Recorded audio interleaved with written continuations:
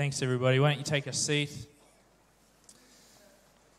We have a unique opportunity this morning and tonight actually as well. Last year, you may, if you're around in the middle of the year, we had the opportunity to have a panel discussion addressing some of your questions.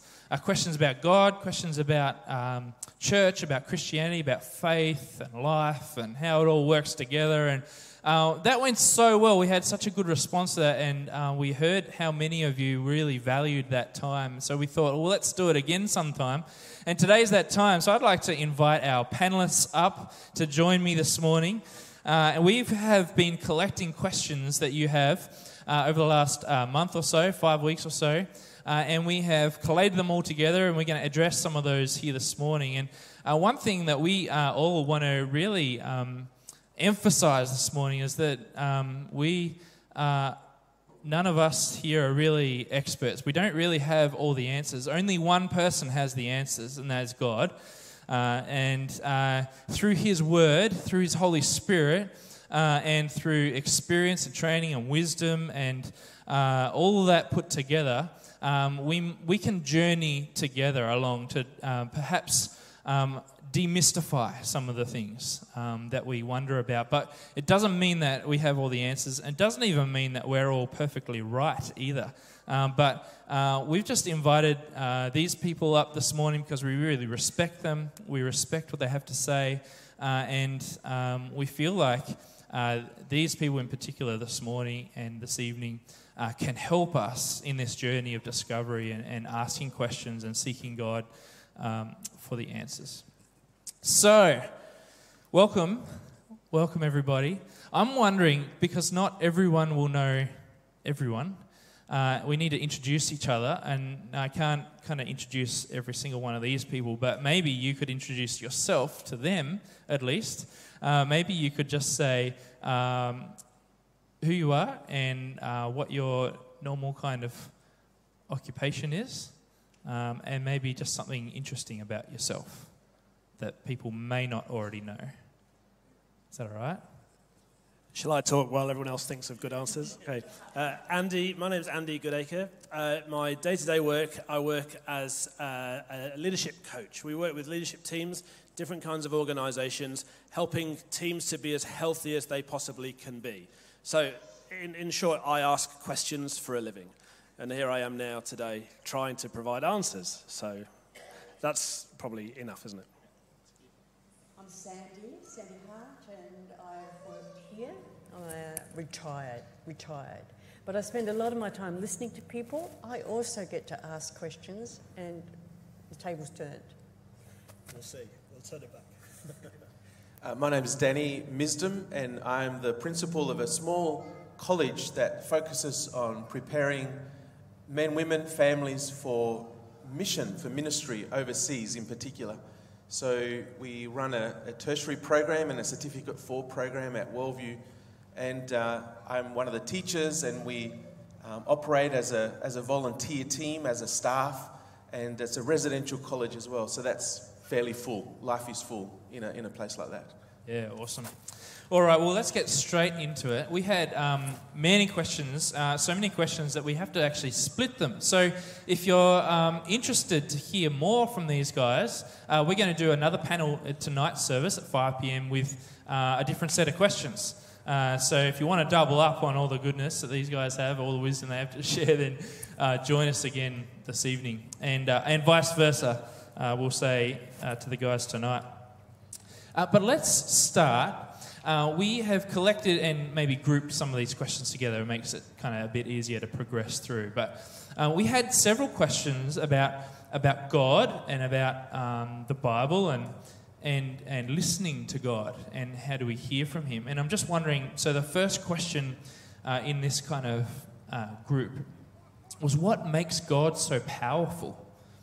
What makes God so powerful? And maybe, Danny, you could start with this one. I mean, the right answer is I don't know, and that's, I think, the right posture. But what I think God allows us to do is to be able to draw us closer to Himself, to reveal something of Himself as He as he goes about doing life with us. And I think a great demonstration of his amazing power is this ability to be able to, from his breath, speak life in the form of creation and bring about humanity in a way that nothing else can. So, yes, we do have a powerful God, and he is powerful. I don't know why, if we're asking why. He is someone who actually chooses to engage with us in a loving way. He wants to reveal himself to his creation, and he does that continually, and he's still powerful today. His power doesn't run out. So he is powerful. I don't know why, but I choose to, I suppose, worship that God and choose to live and try and listen to him and obey him and trust him that he knows why he's powerful. I don't need to know. That's good. Andy? I think one of the things that is important just to remember when we think about God as powerful is he then chose to lay down all the power that he had got from wherever it might be, vegetables was one option as well, and to make himself nothing. And I just reflecting on that now, we live in a world where, power has always been one of the three greatest temptations. Can I get more power? And I think when we think of ourselves as followers of a powerful God, he's an amazing example of somebody who had more power than any of us ever would want, and yet laid all of that down to become a servant and taught us to do the same. So it's just a reflection on power as well. Yeah. That's great. Sandy, why is the Bible so important? That's a good question, isn't it? It's important to me, it's important to many people, and it follows on a little bit from what these two have been saying, is the wonder of God's power is that it's not all, out there, bold, crashing. There's a little Greek word, dunamis, which you think is dynamite, but it comes from a word, ability. God's ability to speak to us, to reveal himself to us. And at this moment, our God is doing that to every single one here. That's amazing. And your need and my need is very different. And so the wonder of God, I discover in the scriptures that are written about this God and how I can know this God who reveals himself in Father, Son, and Spirit. That's right, isn't it? Yeah. And so the more I read, the more I understand that the Jesus of Nazareth who came, as you've just been talking here, humbled himself. He loved the scriptures. He knew the scriptures. He fulfilled the scriptures. And according to scriptures, we are here today because of Jesus. So I want to know what it's all about. And I'll never, ever, ever exhaust it. So from a very early age, I have loved the scriptures as the way for me to get to know my God more and more, and in that to get to know myself and others, the expectations, how to live, the goodness of God. So that's my simple answer.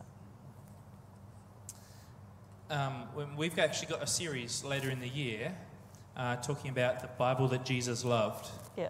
And one thing for me is why the Bible is so important is because it was so important to him, so important to Jesus. And so we're going to explore that a bit later in the year, which is going to be fun. How do I know that I'm on the right path that God has for me? Oh, that's a good question, isn't it?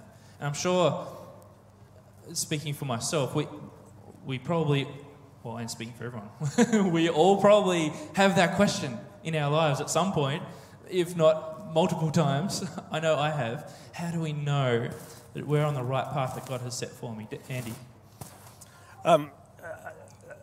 One of the reasons I love questions is we grow and we learn by asking them.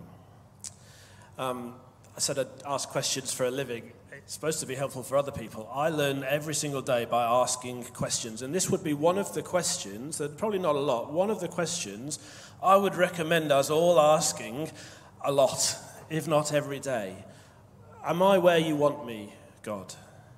Am I doing what you would want me to do, God?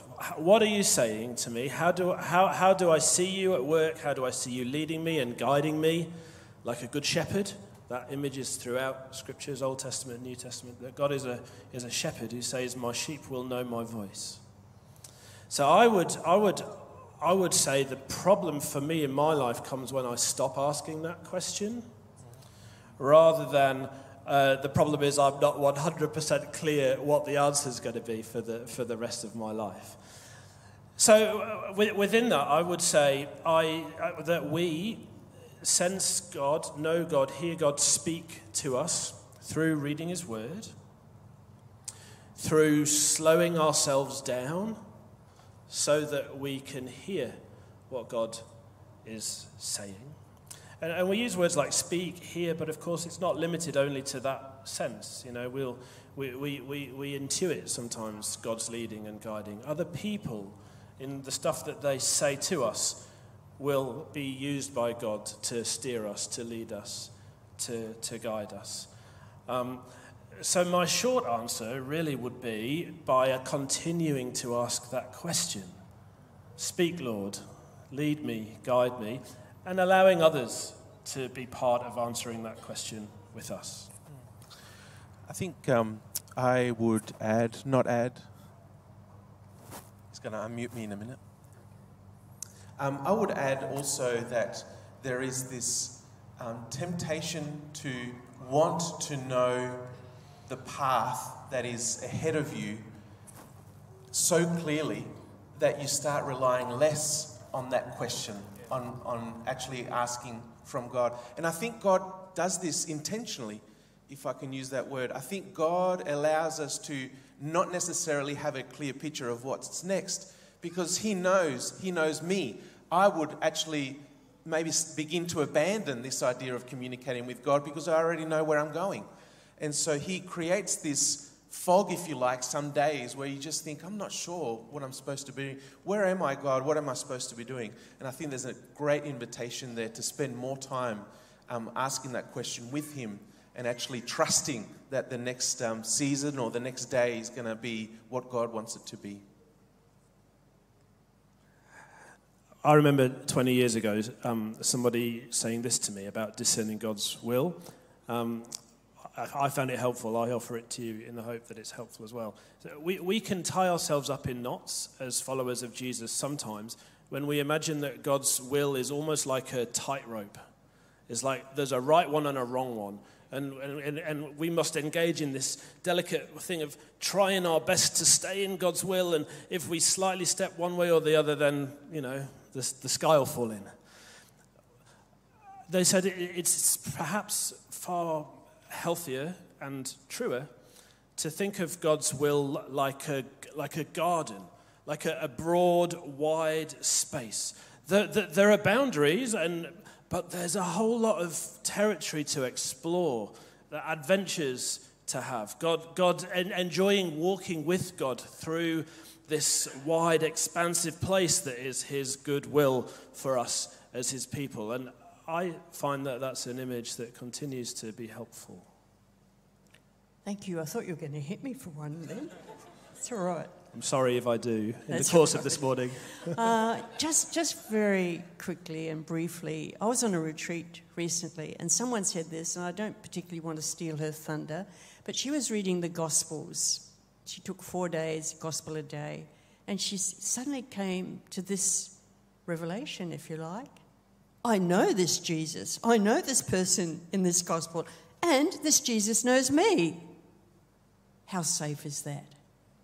In the knowing and being known. Yeah, it's great. Andy, I love what you said about slowing down. And I heard something this week from someone from a spiritual director who explained that, we humans walk at a certain pace, 3 miles an hour. What's that in kilometres? 5? Thanks. I'll ask the English guy. That's good. So about 5 kilometres an hour. It doesn't help me when I got pulled over for speeding. Yeah. Humans walk at about 5 kilometres an hour. and God became human. He became flesh in Jesus. And God is love. So love has a speed, 5 kilometers an hour. And if we are always traveling at 12, 13, 15 kilometers an hour, and Jesus is traveling at 5 kilometers an hour, who's leading who? And I just thought, wow, that's an amazing concept and a reminder that we just got to slow down every now and again if we're going to hear from God and hear what He has to say for us. Hey Ben, we've got a series coming up.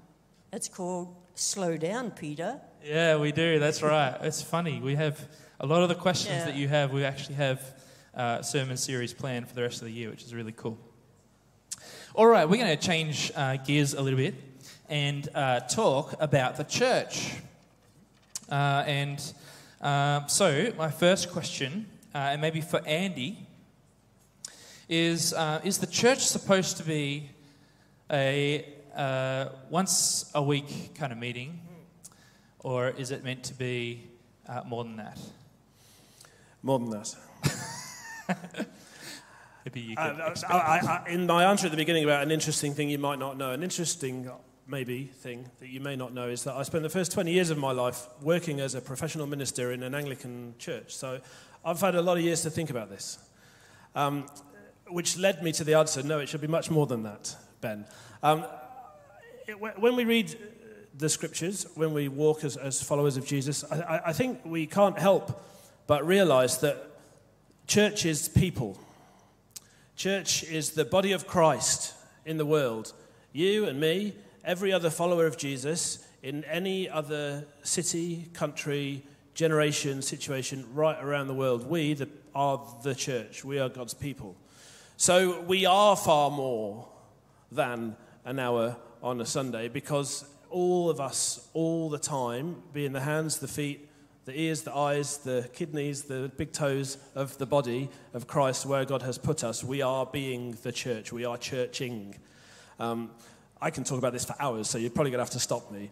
But the other thing I'd just throw in here is, this was a question that got me thinking. I remember hearing somebody say, 2,000 years ago, Jesus said, I will build my church. He did. How do we think he's doing? And that question caused me to sit and look out of the window for a very long time. Wow. I don't know. I mean, he's the creator of the universe. He made heaven, earth, flung the stars into space. So I don't really feel like I can say he's doing a lousy job. But there are times, there are experiences where we go, oh, not sure this is all he intended it to be. So I think then the broadening of that question for me is, maybe when I say church and he says church, we are not yet fully on the same page. I could keep talking, but I might just stop there. That's very good. Very good thought. As you're talking, it was occurring to me that a problem happens when we separate the idea of Christian from the idea of church. Because if we focus on one or the other, it's not a complete idea of what God intended for us. And the church is actually not necessarily who we are. It's because we are Christ followers. The church is the collective, the community of Christ followers. And so if we go to church without really being having ourselves right as a Christ follower, and without focusing on me as a Christ follower, then we're not really the church that we should be. And vice versa, if we're just solely insular, looking at our own self as a Christ follower, but ignore or downplay or the importance of community as followers of Jesus together, then we're not really the true picture of what Jesus had in mind either.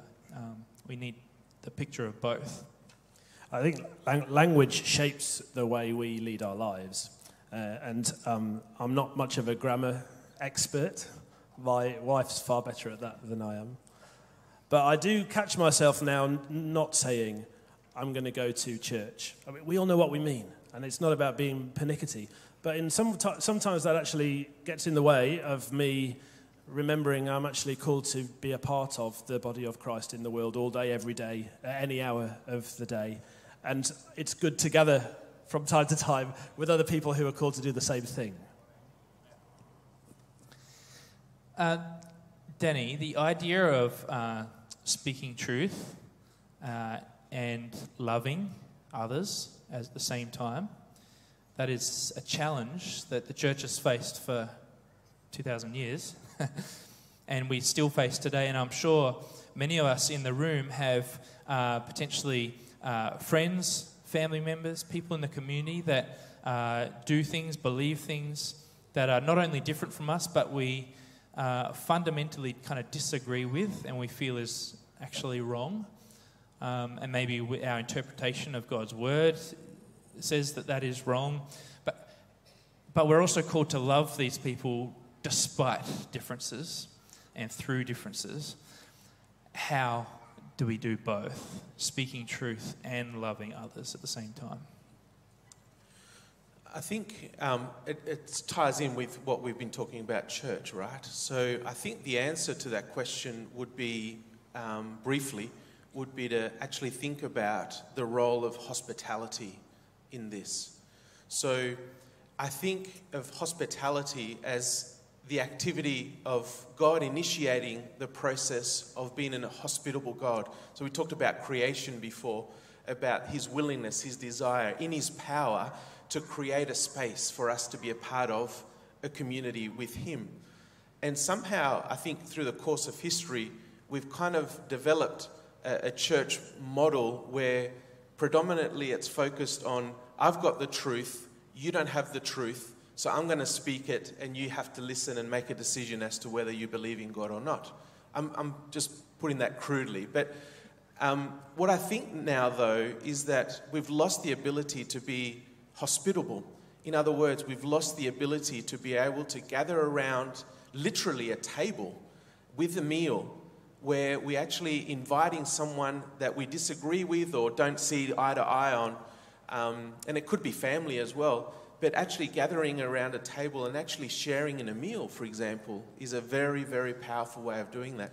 And the reason I think of hospitality is because Jesus, I suppose, invited himself to be part of our community, our world, and he initiated a process of being able to gather all sorts of different people. Do you remember, I think it was Christy who lined up these 12 disciples and other followers, and they all came from all different backgrounds, both men and women, and he was able to gather them around himself and say, you are now one because I've invited you into my space, and literally had a meal with his disciples and kind of initiated that process of us being able to think about the activity of church as being one where we practice hospitality. And I think we need to develop that idea a bit more. What does it mean to have a theology of hospitality, especially with the people that we might not see eye to eye on? I see eye to eye on you, that one. If you read the Gospels, you'll discover that Jesus was either going to a meal, eating, or coming away from a meal. You check it out. He seemed to enjoy eating with others. And sometimes I think he might have gate crashed. But there you are, like he invited himself to Zacchaeus' place straight away. So learn to be a bit more like Jesus. Going to a meal, eating a meal, or coming from a meal. Yeah, that's good news, isn't it? We get to eat more. That's the suggestion, I think. That's awesome. I like that. More dinner parties. Fantastic. Sandy, how can you recover emotionally, spiritually when other people have affected your relationship with God, whether that's through hurt or past experiences, or whether the church in general or specific people? Yeah. Unfortunately, this is a very real question for many people, and you're not alone. It's a story that's continued for many years. One of the things that I have been discovering, apart from doing recovering courses and getting professional help and talking it through, is that God made us for community, and it is actually in a healthy community around the table that we can recover best. You know what I mean by that? It's other people that have hurt us, and maybe we've taken offense, maybe there's one or two people there, but we haven't seen the whole spectrum of Jesus followers who can love, who can invite, who can be there and show you how Jesus lives. So I'm not actually saying we don't need therapy and we don't need help. There's a great course here called the Recovery Course. You can see Paul about that one. But the tendency is to withdraw. And in that tendency, we cut ourselves off from healthy people around the table who can help us. I would echo that you're not alone. I mean, I don't know everyone's story on this stage, but I would suspect the four of us would all have stories of this kind of thing in our journeys at different times. There's a difference between hurt and harm. If I go to the dentist and they do some work, that's probably going to hurt, but it didn't harm me. So in these sorts of conversations, actually, when we've been victims of real harm, then we must not do that journey alone. And there are people whose whole vocations and callings in life is to walk alongside those who've been victims of harm. And in that sort of a situation, withdrawing ourselves from any future harm is probably a wise move. But it's not the same as some of the other situations which we experience where we've been hurt, but actually probably not harmed. In which case, so wisdom is required, and that normally comes through us being with others, as you've said, Sandy. I'd just like to, I think, give a nod also to this, I think, ongoing conversation between science and faith. I think they go hand in hand. So asking God to forgive you and to maybe forgive that other person is good. But I think we've got plenty of evidence in the scientific world and medical world to say that actually doing life alone is not helpful. And actually sitting down and having a conversation with someone face to face is super helpful. And there's plenty of evidence to, I think, suggest that our brains work better when we do life with others. And I think we are proving through science and medicine what God already knew to be true, if that makes sense. So I think recovery is also a scientific medical question as well. And I think you mentioned the word wisdom. And maybe engaging professional services is a really helpful way alongside doing faith and doing life with others in recovery. Danny, women in leadership of the church in particular and speaking from the stage and that sort of thing, this can be a controversial kind of topic in the church world, at least, because of a few verses throughout the New Testament that we can sometimes be confused by and I'm not sure what they mean. Could you speak into that for a moment? I think some of these verses that you're referring to are found particularly in the epistles. And the epistles are the short letters that we get from mainly Paul and Peter and a few others in the New Testament part of the Bible. And what I would say is that the epistles don't make sense without the gospel. In other words, what Paul is saying, what Peter is saying, doesn't make sense if Jesus is not in the picture. And I think sometimes over the course of our church history, we've been able to develop some unhelpful practices whereby the gospel is being pushed aside and we've been focused on the legalities of how to do church. And unfortunately, the story of men and women has been part of that picture. I think, though, if Paul is right, he's actually pointing towards something that Jesus has already established. And Paul is trying to establish these communities. And actually, when I read the epistles, I've got to be mindful that I'm listening to a one-way conversation, phone conversation. I don't know if you've been, in a public space and you're hearing someone talk really loudly. You can hear very clearly what they're saying, but you don't know what the other person is saying. I think reading the letters is very much like that. And so it's a one-way conversation, and so it's very difficult. We've got time, we've got distance. And so what we're trying to do is to ask those questions. I would say, though, that the Bible also says plenty of other things, and Jesus in particular. And I want to be, I think, a little bit raw here. And I would just simply say that the Bible, the New Testament, and Paul says a couple of these things regarding women and teaching over men, etc. There's some technical things, there's some language things that need to be dealt with. But actually Jesus, the story of Jesus is so significant.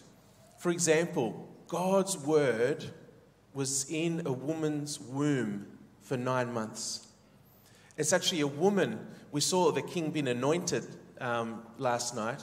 It's actually a woman, a sinful woman, who anointed Jesus as king, if you like. That hadn't happened yet. And it was a woman that initiated that process of anointing Jesus. It was a woman who actually found out that she was the first evangelist. Jesus was risen from the dead, and it was a woman that went out and proclaimed that to the others. And the New Testament, the epistles, is filled with mentions of women that are in leadership positions that Paul is a co-worker with. So I think my answer is clear. Women should be in leadership and should have equal opportunity to actually carry the burden of listening to what God is saying and implementing that in their lives. That's good. Okay, we have to wrap up because we've run out of time. We do get to continue this conversation this evening at 5 p.m. service. But I have one more question for each of you to answer in one sentence or 30 seconds. Take your pick. And this is a doozy. What's the main problem in the world today? You like that one? The main problem in the world today is humanity's assumption that it can fix itself. That was my answer. That's a good answer. That's why I went first. Very good answer. You robbed my answer. I'm going to ask Andy next so that you have a chance to think of another one. That was your answer too, wasn't it? It's hard to go higher than that. I would say that that's our problem as followers of Jesus. Also, it's our job to be examples through our words and our deeds to the rest of the world that we can't fix ourselves, but that we can have a relationship with Jesus, who created it and healed it. Put it simply, saying to myself every day helps me to be reminded that I can't fix the world because I'm not God. I'm glad God is God, and God does a great job at being God. That's great. Can we thank Andy and Sandy and Danny?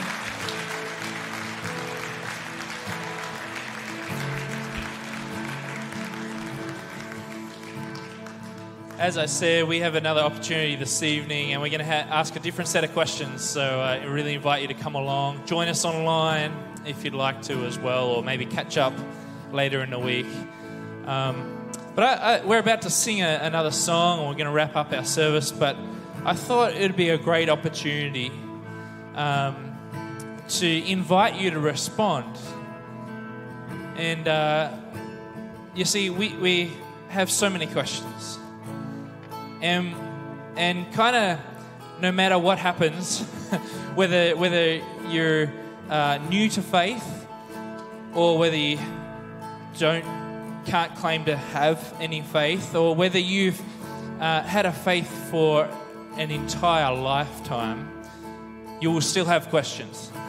There are still questions in your life that you're wrestling with, that you're challenged by, and we don't have the answers. We don't have all the answers, that's for sure. But we do know the one who has all the answers. And I suppose I wanted to not let this moment by without giving you the opportunity to respond to the one who has all of the answers. And we're going to sing a song in a moment about promises. Is that right? Oh, got that one right. Good. And God's word says He is faithful. Great is His faithfulness. And we're about to sing about His faithfulness. And that faithfulness actually endures our doubts. That God is faithful to us despite the questions that we have of Him. We could doubt his entire existence and he would still be faithful to us.